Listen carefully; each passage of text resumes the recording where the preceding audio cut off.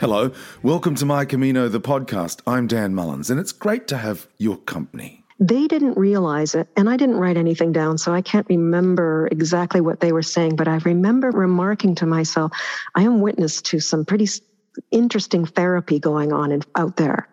They probably didn't even realize that what they were saying was profound because they're so wrapped up in it. It was fascinating seeing that side of it. That voice you just heard is Angela Hemming, and we'll get to Angela in just a moment. But first, let me take the chance to wish you all a very happy new year. 2021 certainly had its challenges, particularly here in Australia and in Canada. But I get a feeling 2022 is going to be a wonderful year. So happy new year to all my wonderful listeners. It's going to be great to bring you more than 50 new Camino stories to brighten your lives. May you and your loved ones experience true joy and love in 2022, and thanks for your continued support. This is a podcast about the Camino de Santiago. El Camino is a pilgrimage to the remains of Christ's apostle St. James in the Spanish city of Santiago de Compostela. The most popular route is the Camino Frances, a 500-mile or 800-kilometre pilgrimage from Saint-Jean-Pied-de-Port across the Pyrenees via Pamplona, Logroño, Burgos, León, and on to Santiago de Compostela, St. James under a field of stars. Pilgrims walk the Camino to find, I guess, two things we simply can't find in our day-to-day grind: space and time. You'll live the most simple existence you can imagine. You get up, throw on your backpack, and you walk. There are no requirements other than following yellow arrows painted on the walls of homes and buildings and churches and on the road and in your heart. You'll get lost and found. You'll cry and laugh. You'll sleep during the day and not much at night. You'll be thirsty and you might one night drink a little too much. You'll stumble and dance. You'll listen and be heard. There is no routine other than you determining where you want to go and when. And in that, there is a true feeling of freedom. I love the Australian cartoonist and poet Michael Leunig. Google his work. You'll love it. Leunig. One of my favourite quotes of his: "Each day is a lifetime. In the morning we are born. The day lies before us, vast and bright and new." I remember walking from the Spanish town of Astoria on two separate occasions. The first time I had spent the night before with the wife and daughter of a famed Spanish guitarist, Venancio Garcia Velasco. The family lives in Madrid and holidays in Astoria. And they took me to the Gaudi Episcopal Palace and the majestic cathedral, the fortress walls built by the Romans. They also took me to the former home of the Spanish poet Leopoldo Pinero, a wonderful museum dedicated to his life and his work. But the second time I left Astoria, it was the morning after a bout of food poisoning. My friends Scott and Belinda from New Zealand placed a rose on my backpack as I walked to cheer me up.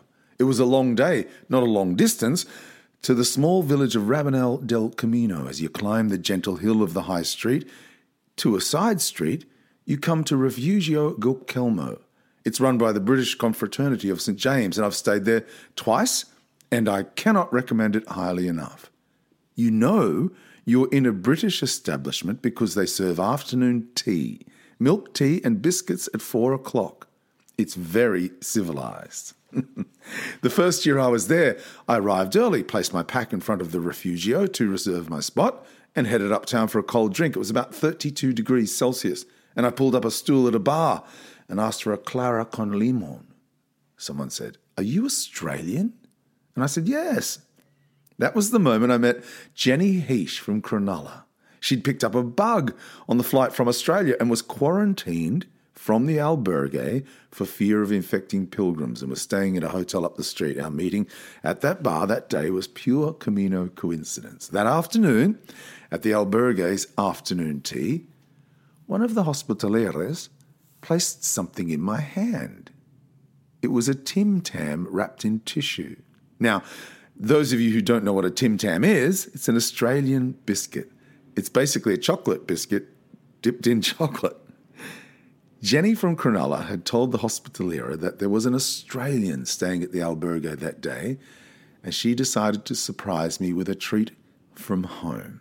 That hospitalera was Angela Hemming from Canada. And Angela's on the line. Welcome, Pilgrim. Thank you, Dan. Have I got it right in saying that you got the pack of Tim Tams from Jenny because you'd fallen in love with them while in Australia?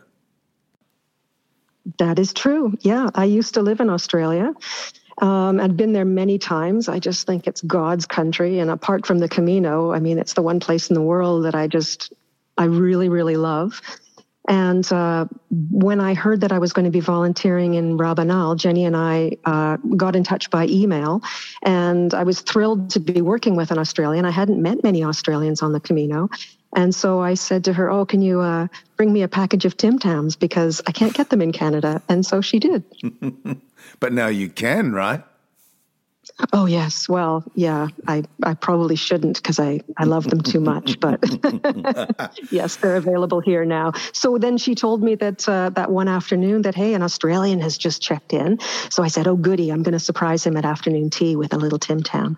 Oh, it was such a lovely day. Gosh, I'd give anything to be back there now. But anyway, so tell us, how did the Camino come into your life, Angela? Well, I first heard about it in the 90s. I was watching a travel TV show that was talking about the Camino de Santiago. And I remember hearing about it and thinking, that sounds exactly like the kind of thing I would love to do. I love walking. I love meeting people from all over the world. I have traveled all over the world with nothing but a carry-on backpack, so that is familiar to me. I've studied French and Spanish in high school, but the limiting issue in my life then was that I just couldn't afford to take 6 weeks out of my life, and I didn't have the money either to travel to Europe at that time, so it just wasn't the right time. And then fast forward 20 years, a friend of mine who I went on regular walks with said that she was beginning to train for the Camino de Santiago, and she was going to walk it for her 65th birthday. And I remembered, yes, the Camino, of course, I know exactly what that is. And we toyed around with the idea of maybe doing it together. But there were some family issues going on with me at the time that just prevented me from leaving at that time. So she went on her own and had an amazing time. And 2 years later, I turned 50, and I decided that year that it was the right time for me. I was going to make the time. I had the money, and it turns out it was exactly the right time for me to do it. Yeah. So how many times have you walked now? Well, I walked the Camino Frances once in 2015. The year that I met you, when I was volunteering, I walked just the Meseta. I walked from Burgos to Leon because that was part that I skipped the first year. Oh. And I really wanted to connect those dots. So before I even started volunteering anywhere, I walked the Meseta. And then in 2019, I walked the Camino Aragonés from Pau in France to Puente la Reina in Spain, which was 333 kilometers. And was hoping to get back in 2020, but we all know what happened to that. Yeah, exactly. So where did this love of the great outdoors come from? Who knows? I mean, I grew up in a beautiful part of the world. I live on the southern tip of Vancouver Island on the west coast of Canada. And it's a very outdoorsy culture here. You know, we hike and kayak and sail and swim and ski and cycle. So that's just, it's just always been something that I love. And I've been fortunate to live in a place that's in a part of the world that's beautiful. So that's just natural. And now that I've done the Camino, I mean, that's all I want to do for the rest of my life in terms of my vacations. I want to walk pilgrimages. And for me, that's just, it's the best way to have a break from your life or to learn something about your life, which, I mean, the pilgrimages do both of those things. And fortunately, there are thousands and thousands of kilometers in Europe and in other countries to explore. Yeah, you're right. You're right. I met somebody from the Galician government in Australia 2 years ago, and he said there's more than 80,000 kilometres of Caminos in Europe. Yeah, I believe it. Yeah, yeah. How fantastic. I think it'd take you 10 years. If you walk 25 Ks every day, it'd take you 10 years. But we can do it. You and I can do it, Angela. We'll be fine. What made you want to become a hospitalera? Well, like a lot of people on my first Camino, I started sort of fantasizing about what it would be like to have my own albergue someday. I mean, every albergue is different. And you're walking through it saying, oh, well, the beds weren't that great in this one. And, well, the food wasn't great in that one. And so you start piecing it together. And I kept thinking, why do none of these places have a hot tub, man? I've got sore muscles. That'd be really great. So I finished the Camino and made some big changes in my life. But in the meantime, I had fallen in love with Spain and with the Camino hard, and I really couldn't wait to get back. And I knew that if I had this idea that maybe someday when I'm retired, I would have my own little albergue somewhere, I should probably go and volunteer first and see what it's actually like, because it's very different than the pilgrim life. It's a lot of hard work, and yeah, it's very different. So in Canada, we have a 2-day Hospitalero training course. And so I took that. That sort of certifies you. And then they connect you with the Spanish organization that places volunteer hospitaleros at the Donativo albergues in various parts of Spain. So that was my motivation. I decided that I wanted to do more than one stint. And each volunteering stint is 14 to 15 days. It's a full-on 2 weeks with no time off. And I decided I wanted to experience more than one place just so that I could learn as much as I could about what I was thinking about taking on someday. What I ended up doing was spending the whole summer in Spain. I volunteered at 3 albergues on 2 different caminos in different parts of Spain, and learned a hell of a lot. Did you enjoy it? Yes, it was rewarding, but how can I put this? I bit off a little too much more than I should have chewed. And people who were experienced hospitaleros told me this, that the Spanish organization, when I said to them I want to volunteer at 2 albergues, they placed me at 2 places back to back.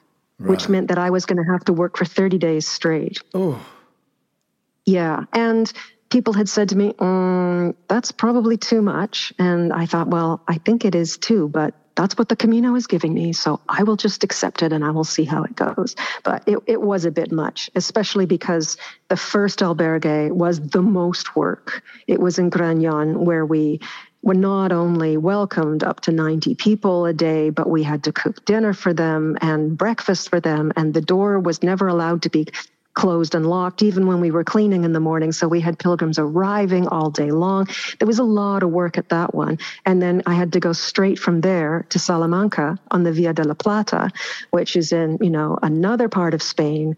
And then my third posting was where I met you in Rabanal. And at each of these 3 albergues, we had staffing problems. We were short-staffed in each one, and which meant that there was more work for all of us than any of us had really bargained for. So what I learned about that experience is that, yes, I still want to have my own albergue someday, but it's going to be very small and manageable. Not 90 people, although I can cook for 90 people day after day, 3-course meal, no problem now that I've had that practice, but it's not something that I really want to do. Oh, wow. What an extraordinary experience. So what's the best part about being a hospitalera, and perhaps what did you not enjoy so much? I find that people go to the hospitalero experience thinking it's going to be the same thing as the pilgrim experience. And it's really not. One of the things that I didn't enjoy was the fact that I was meeting all of these amazing people, but they were gone the next day. So you don't get the continuity of being able to walk with people day after day and get to know them and make those wonderful friendships. You're meeting a lot of wonderful people, but then, you have to say goodbye, and then you're cleaning toilets and getting everything ready for the next crowd of people that comes in. So that's less than desirable. The rewarding part was just the feedback that I got from people about the things that I was doing and other people were doing to support them. And also being witness to the sort of therapy or transformation that the Camino does to pilgrims. So it's not doing that to you as a hospitalero necessarily, because you aren't getting the exercise and, the physical benefit of walking a pilgrimage. I mean, it's physical, cleaning the toilets every day, no doubt. But I remember when I was in Salamanca, the Via de la Plata was not a route that I had walked before, even though I knew what it was and I knew all about it. And Salamanca was a beautiful city, but it was my first time there. And I was in Salamanca in the first 2 weeks of July, which was really hot. In the daytime out there, it got to be over 44 degrees Celsius. Some of the pilgrims coming into my albergue said that they took a taxi for the last 20K because their water was too hot to drink. And it was just really inhospitable and dangerous for them to be walking. So the rewarding part in that albergue was just being witness to the kinds of things that people were saying when they were coming in hot and exhausted and taking off their packs and just checking in and talking to other people, and they didn't realize it. And I didn't write anything down, so I can't remember exactly what they were saying, but I remember remarking to myself, I am witness to some pretty interesting therapy going on out there. Yeah. And like I say, they probably didn't even realize that what they were saying was profound because they're so wrapped up in it. But it was fascinating seeing that side of it. I think it could be challenging. There's certainly no question about that. And as you say, very rewarding, and you're sort of watching transformation from afar.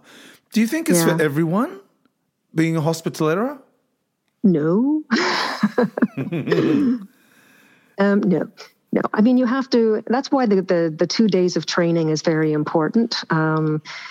But even beyond that, it's good to talk to other hospitaleros and find out their various stories and just learn about just getting a really realistic picture about the workload. You need to be somebody, ideally, who either speaks other languages, even a smattering of helps, or is able to try to, communicate with smiles and charades and whatever, because you will have people coming in who don't speak a word of English, and you still need to communicate the rules of the place and what's going to happen when. So yeah. I think it's a fascinating sort of life study in a way, because people are coming in, they're tired, they're stressed, and I imagine, I haven't been back to the Camino in a few years now, but I imagine it's very crowded now.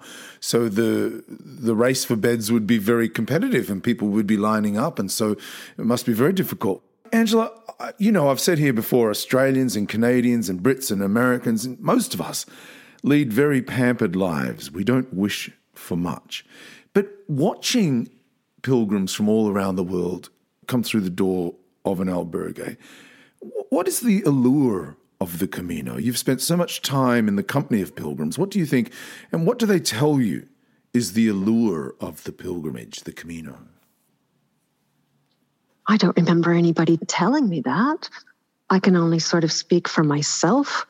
As a pilgrim. The allure for me is, for one thing, the simplicity of it, which you've talked about many times and other people have on your podcast, just the fact that all you have to do when you're there is get up in the morning and find the first yellow arrow. That's all you have to do, because that'll lead you to the next one and the next one and so on and so on. Yeah. And so, you don't need a map. You don't even need a guidebook. All you need to do is just have your eyes open and be looking for those signs and signals, and they will lead you. And then it's just up to you to decide each day how far you're going to go and where you're going to have a cup of coffee and where you're going to spend the night. That simplicity and that sort of lack of having to plan out your life is so luxurious, because back home we don't have that. We have to map it all out for ourselves. Yeah. Did you find that experience humbling? What, being on the Camino? Yeah. The fact that you strip back to nothing. Nobody cares what you do for a living. You don't have any possessions. You're really just what you have and what you are that day. Did you find it humbling? Yes, I loved it. It's the great leveler. I absolutely loved it. And I even met some famous people on the Camino. I walked for a week with Glenn Hansard, the Irish singer. Oh, wow. And yeah, I didn't even know who he was. He just looked like another pilgrim, and he was part of our gang. And then somebody said to me, do you know who that is? I said, yeah. Oh, no, I don't. Who is he? Then, we spent an amazing week together laughing and singing and drinking beer. And we've had reunions since then in Ireland and Canada. And I mean, there are famous people walking amongst us on the Camino, and they're there for the same reasons we are, being attracted to pilgrimage, which is not the same thing as bouncing around Europe with a backpack. Pilgrimage it's difficult physically, and I think it really attracts people who are at a crossroads in their lives, or they have serious questions they want to have answered, or they're celebrating a big birthday, or there's some sort of big milestone or issue. Yeah, it attracts us so that we can work through that and hopefully find an answer. And I just love that about it, that it doesn't matter who you are, and nobody cares what kind of a car you have in your garage or what you do for a living, as you said. Yeah. Yeah. What did you learn about yourself, do you think, walking the Camino, Angela? Oh, geez. So many things, Dan. Everything from small little things like how to pee in the woods without taking your backpack off, which I only did once in the Pyrenees. And then after that, I realized, what am I doing? I can take my backpack off. To everything from that to major things. I mean, and this is not something that you would have learned about me. It's not something we've ever talked about, because I haven't shared anything about it on social media. But my life completely changed after my first Camino.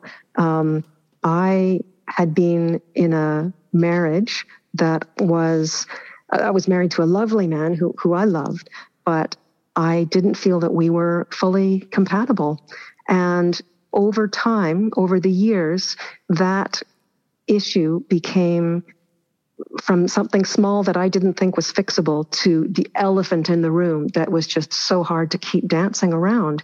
And I didn't have the guts, to be honest about that, because I was afraid of opening up that Pandora's box. I was afraid of the consequences of being that honest. And so I went to the Camino hoping that this pilgrimage would give me a lightning bolt of inspiration about what to do about that. And the other question that I wanted answered when I went on the Camino was, what should I do about my career? Because I've been working in a field for a long time, and the work was starting to dry up, and I was thinking, okay, I think it's time to change, but I don't know in what direction to go. So I was attracted to the Camino partly because it was a challenging adventure for my 50th year, and it was something I'd thought about doing for a long time, and I thought it would be great. But the pilgrimage part of it, the part that was attracting me was, I'm hoping that this will help me figure out these two big problems that I'm not having any success with when I'm at home. And so the two big things that I had to learn were, don't be so afraid of the future that you're paralyzed in the present moment. And if you're honest with yourself and with other people, good things will happen.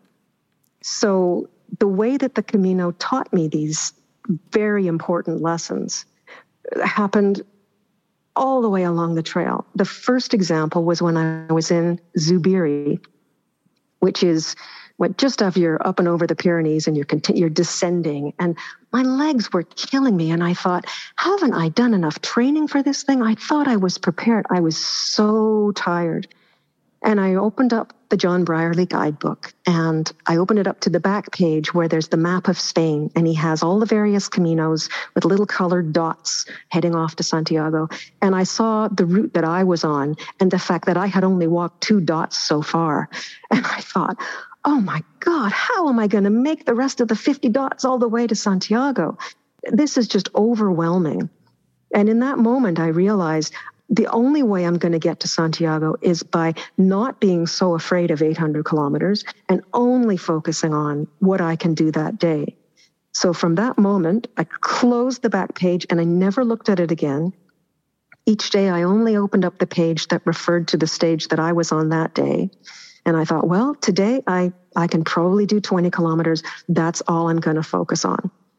So that's what I had to continue practicing all the way along. And sure enough, I got to Santiago. It took me time. But if I had been so freaked out about the distance, that it wouldn't have got me on the plane even getting there in the first place, let alone walking from day to day. Yeah, right. And then the other thing about being honest. So I knew this about the Camino before I even got there, because I knew people that had done it before that said, you really have to be careful not to try to keep up with people who are faster than you or slow down for people who are slower than you. You have to walk at your own pace. And so I was aware of this, but, until you're there, you don't really have an opportunity to practice it. So there was a point where I was walking with a group of people that I was really enjoying their company. And we've been walking together for a while. And I was approaching a village and I was starting to limp. And my leg was really hurting. And I thought to myself, oh no, I think I'm going to be done at this village, but we've all been planning on walking 10 kilometers more. So I thought, okay, I'm going to have to practice it now. I'm going to have to be honest, and I'm probably never going to see these people again. And oh no, this is really depressing me. And on my brain went. So I thought, well, I got to practice this. So I sat down and I opened up my guidebook and I said, sorry, people, but my leg really hurts. I'm done for the day. I know you're all wanting to continue, but I'm just going to find a place to stay in this village here. And one by one, instead of moving on, they decided to stay with me. And we consequently found a place to stay 1.5 kilometers off the Camino, which we never would have found if we'd continued. And we had one of the best days. And it was a highlight of the Camino. And something similar happened each time I was honest with myself and the people around me. Something good happened. So I needed to learn those things, and the Camino just drilled it into me time and time again, so that by the time I got to Santiago, I was actually approaching Santiago, walking slower and slower, thinking, oh no, I don't have the answers that I came with. I haven't had a lightning bolt moment. And I was really down about that. But I remembered that people had said to me, sometimes the full effect of the Camino doesn't happen until weeks or months after you get home. So don't worry about it if you don't have the answers by the time you get there. Unbeknownst to me, I already was having trained in me the skills that I needed to tackle what was waiting for me when I got home. So I got home. And without having the answers, I was fully transformed, but everything at home was the same. And it was a brutal culture shock coming back. People could see it in my face that there was something different about me. You get the glowing Camino face that everybody gets. But I also knew that I had been this Camino. To me, it felt like a deep ocean wave propelling me slowly, but strongly across Spain, learning all the things that I needed to learn as I went along. And that momentum continued as I got home. It wouldn't crash on the shore at home. It just had to keep propelling me forward. And I thought, I cannot be any more afraid of consequences. I have to be honest. I have to keep being honest.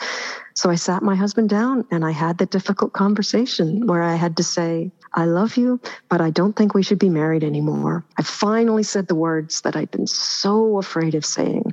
And the Camino was the catalyst for that. It was helping me just push past this blockage that I'd had for such a long time. And yes, it unleashed a Pandora's box of difficulty, as you would imagine. I mean, separating from a marriage is never easy, even if both parties want to do it, and then that's rare. But good things have also come from that too. And so, yeah, there was my life before the Camino and there's my life after. And as I say, it was a catalyst, and it taught me some really important things that I needed to learn at the time. Why do you think it gives us this perspective? Why do you think you're a busy person, you're a very well-educated person, you're like me? I mean, I'm a busy guy, I'm a well-educated guy. I can't wait to get back there. I can't wait to feel that feeling that you get on the Camino. What is it? Why does it give us this perspective? Why does this long walk give us this, I don't know, this reality when walking over the top of the mountain across the street doesn't?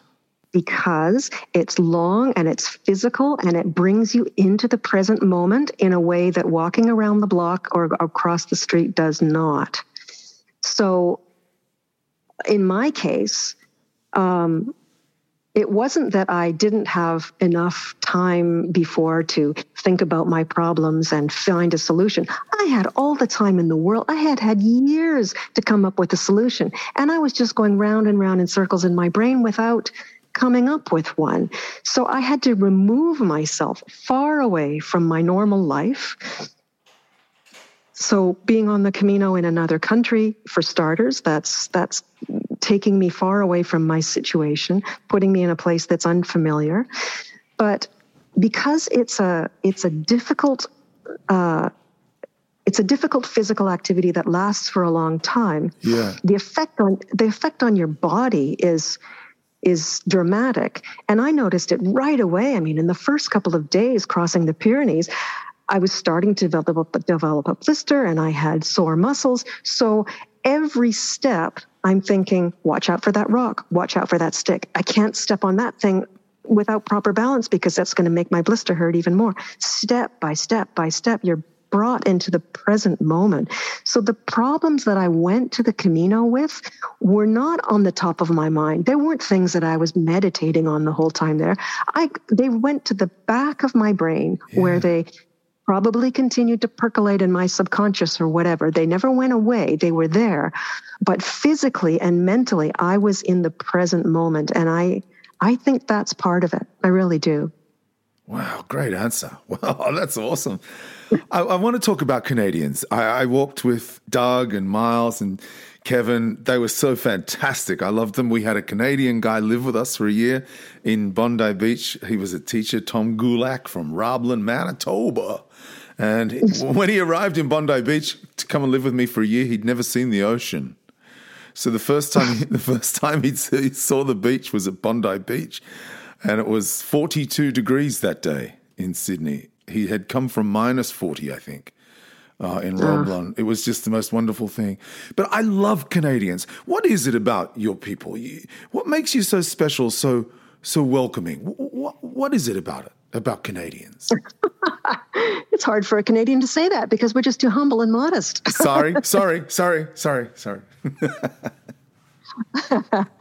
I don't know. I mean, I think part of it is our history, right? We're part of the Commonwealth, just like you are. You know, I think that we're well known as peacekeepers. I think that sort of cooperation and keeping the peace and being polite is sort of part of our makeup.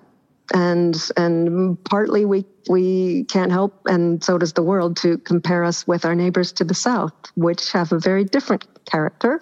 Not that there's anything wrong with that, but it's just different. So Yeah. How does that welcoming spirit, that Canadian spirit, manifest itself in a pilgrim? Again, I can really only speak for myself. I loved speaking with people from all over the world. Right away on the Camino, I lost all my inhibitions about trying to speak foreign languages, which was big for me. I've always been good at languages. We have to learn English and French in school here. But so I'd studied French, I'd studied Spanish, I'd lived in Denmark for a year, I'd studied Japanese in university, but I'm not fluent in anything besides English. And here, if I meet somebody who speaks another language, I'm always a little self-conscious because I'm not good enough at it. But right away on the Camino, I found myself in situations where I knew actually more French than the German person next to me. So I was able to help them figure out what was going on around. And then as soon as we stepped into Spain, I knew Spanish, whereas the Australian I was walking with didn't, and I was able to help her. And so I just found myself just completely uninhibited from speaking even a few words, as long as I could help the people that were around me. And that was another factor, I think, in thinking, wow, I think maybe being a hospitalera might be my thing someday, so that I can, communicate with people and help them. Yeah, yeah. Do you have a favorite place on the Camino?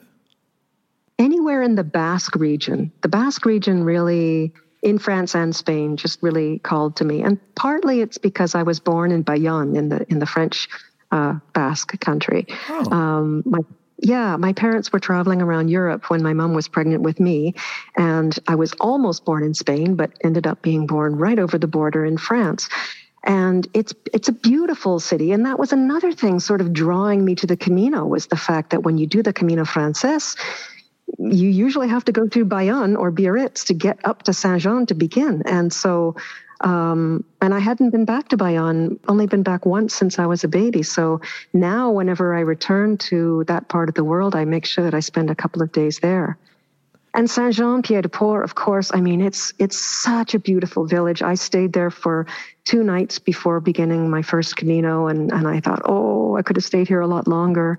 It's just it's beautiful, and it's got so much history and such a wonderful energy, because it's so many people start the Camino there. So there's all this excitement about what's ahead. Yeah, I bought some fruit one afternoon in Saint-Jean, and I was walking through the little plaza before you head up the hill, and I just had some bananas and pears in my hand, and someone came up to me and said, Buen Camino. And I thought, oh, you're a pilgrim. And she said, well, of course. And I thought, why? Like, do I look like a pilgrim? I don't understand. I was wearing a pair of shorts and a T-shirt. And she said, well, yeah, of course. And we just sat down on the side of the path there, and we talked for like an hour. And she told me her story. I told her my story. And I just remember thinking, what other town in the world would that happen? It's just such a beautiful place, full of all these people with expectations and so excited to be on this journey. She was a first-time pilgrim. I was a second-time pilgrim. And it was just so lovely. And I remember watching her, and her name was Mary. I'm watching her journey and sort of from afar. And she was much, much faster than me. She sort of powered through it all. But just sitting that day, it was that town and the energy of that town that brought us together. It was just such a lovely thing.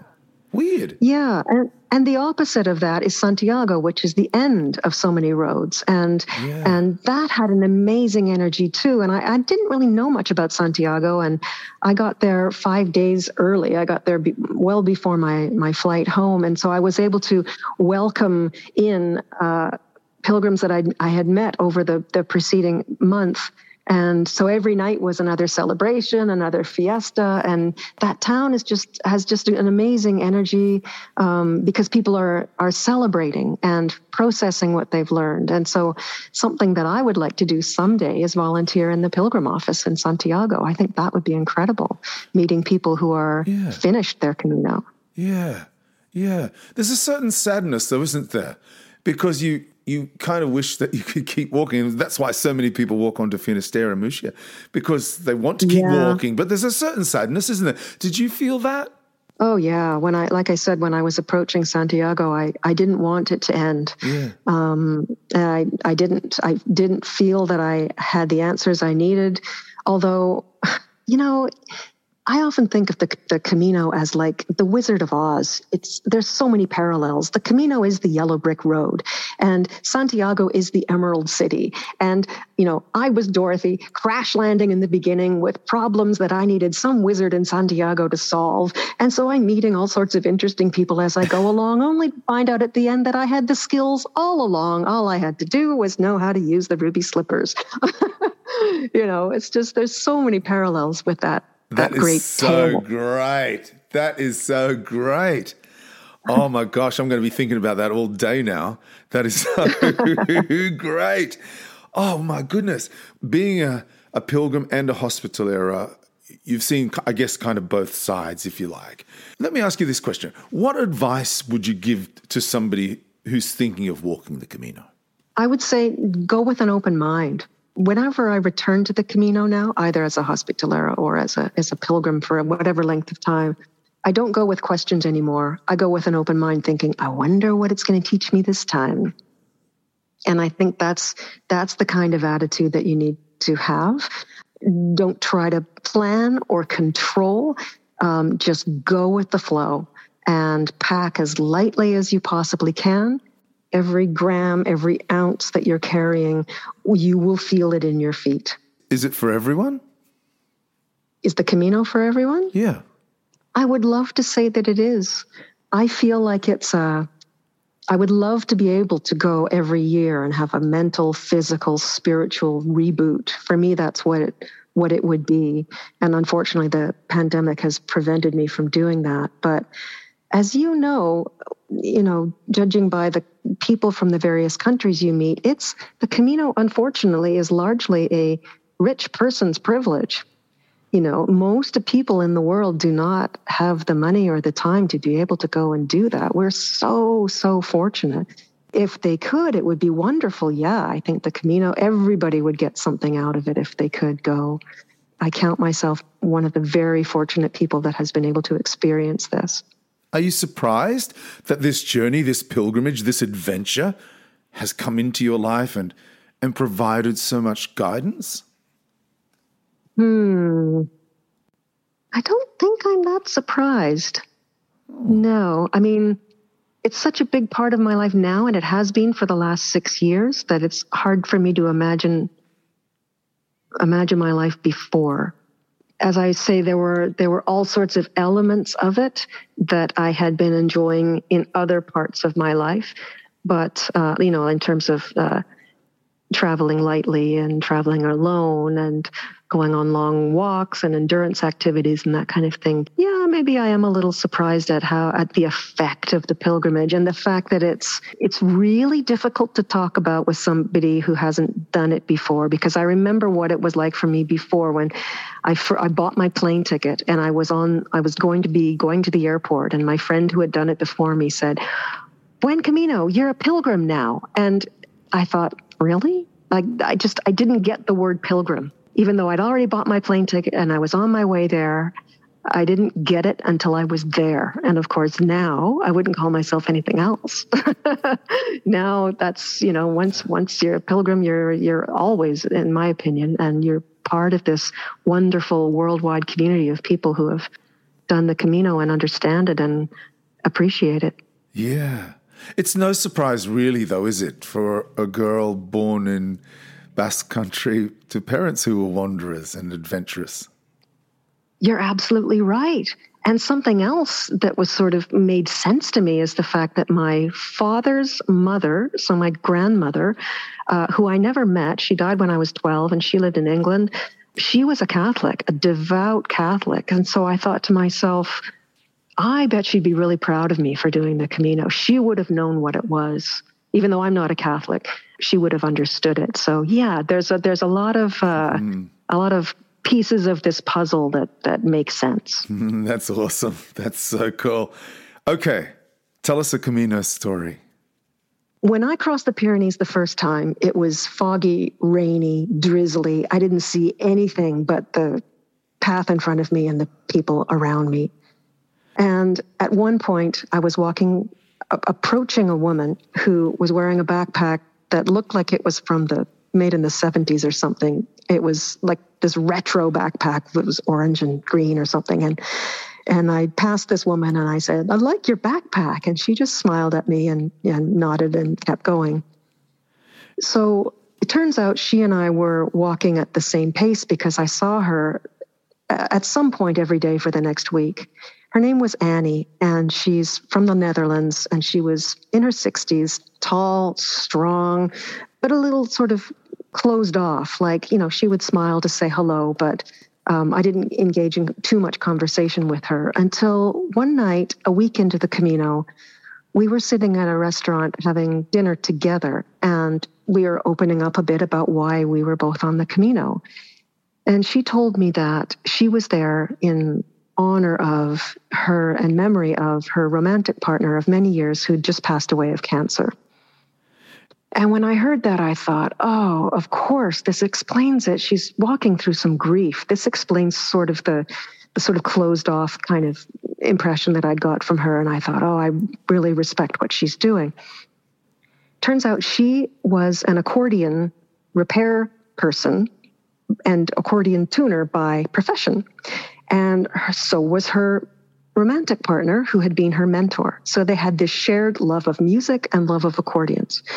She said that the day that I met her on the top of the Pyrenees, she was walking at some point on her own through the mud, and she looked down and she saw this tiny little piece of metal. She picked it up and saved it, and she brought it out at the dinner table and showed me. And to me, it just looked like a little round piece of metal. I said, "What's this?" And she said, "This comes from the inside of an accordion." And only somebody who takes accordions apart for a living would have recognized this specific piece of metal. And of course, because she was an accordion tuner and so was her partner, I was just blown away by this amazing thing, this Camino magic thing that had appeared on the trail for her. And I thought, wow, that's really incredible. We kept walking together and with other people for about another week. And then I didn't see her again for the rest of the Camino because our paths diverged as they do. We kept in touch by email, and she told me how her Camino ended. She walked the Meseta alone, and then somewhere around Leon, she found herself at an albergue with about 6 people having a communal dinner. And one by one, they all admitted why they were walking on the Camino, and they were all there in honor of a partner or spouse who had passed away of cancer, just like her. And included in this group of people was a Canadian man named Paul, who she spent the rest of the Camino walking with and falling in love with. And they are still together 6.5 years later. And I've seen them. I've gone to visit them in the Netherlands. They've come to see me on the west coast of Canada. And she is all smiles now compared to where she was in the beginning of the Camino, walking through grief. The Camino just transformed her life. And I tell this not as just as a Camino story, but as a love story. I just love it because it gives me hope, that you might think that life is over when your spouse passes away or something serious happens to you, or when one chapter closes, that's it. And yes, you have to walk through the difficulty and the grief, but love and good things can be right around the corner. And she is proof of that. Wow. And it just gives me hope. Yeah. I felt really privileged to witness this story and this transformation. And maybe that little piece of the accordion was her key to the future. Yes, exactly. Was her partner saying, go forward, walk on. Right. Wow. Oh, that's fantastic. Oh my gosh. I've got tears in my eyes. I've got to stop asking people to tell me a Camino story. I keep sitting here in tears all the time at the end of my podcasts. I want to tell you a Camino story, Angela. Jenny Heish. Okay. So you were at Refugio Gorkelmo in Rabanel del Camino. And Jenny Heish, I was with Jenny at the hotel in Rabanel that day. She was in quarantine because she was sick and she couldn't be with the pilgrims, right? And she said, Dan, Angela, she's from Canada. She's a hospitalera and you're going to see her later today. She's a huge Crowded House fan. And I said, oh, okay. So later that night, I went up into the little reading room there in the albergue, and there was a guitar hanging on the wall. And I pulled it off. I said, do you mind if I play you a song? And you said, oh, yes, all right. And I started singing Fall at Your Feet, the Crowded House song. And I've never forgotten the look on your face. You were like, what is happening here? It was just such a magic moment. And then it's something I'll remember forever. Pilgrims started to wander in and we ended up, there was like 20 or 30 of us in that room then in the end. And we were singing, I remember singing Imagine, John Lennon, and singing all sorts of songs for people singing along. It was something, as I said, I'll remember forever. And it's brought us together today to have this chat, this exploration of our combined pilgrimage. And you've been so generous and so, I guess, so loving too.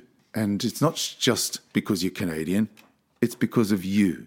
And I started quoting Michael Leunig because I knew you loved Michael Leunig. Each day is a lifetime. In the morning we are born, the day lies before us, vast and bright and new. Being a day ahead of you here in Australia, I can tell you tomorrow is magic. And you deserve it. Walk on, pilgrim. Buen camino. Dan, you're brilliant. Buen camino to you too. My guest this week was the Canadian pilgrim Angela Hemming. Remember, I began by quoting the Australian artist Michael Leunig. Each day is a lifetime. In the morning we are born, the day lies before us, vast and bright and new. Just like a brand new year. Happy 2022 to all of my listeners. Thank you for your company as always. Until next week, I'm Dan Mullins. Buen camino.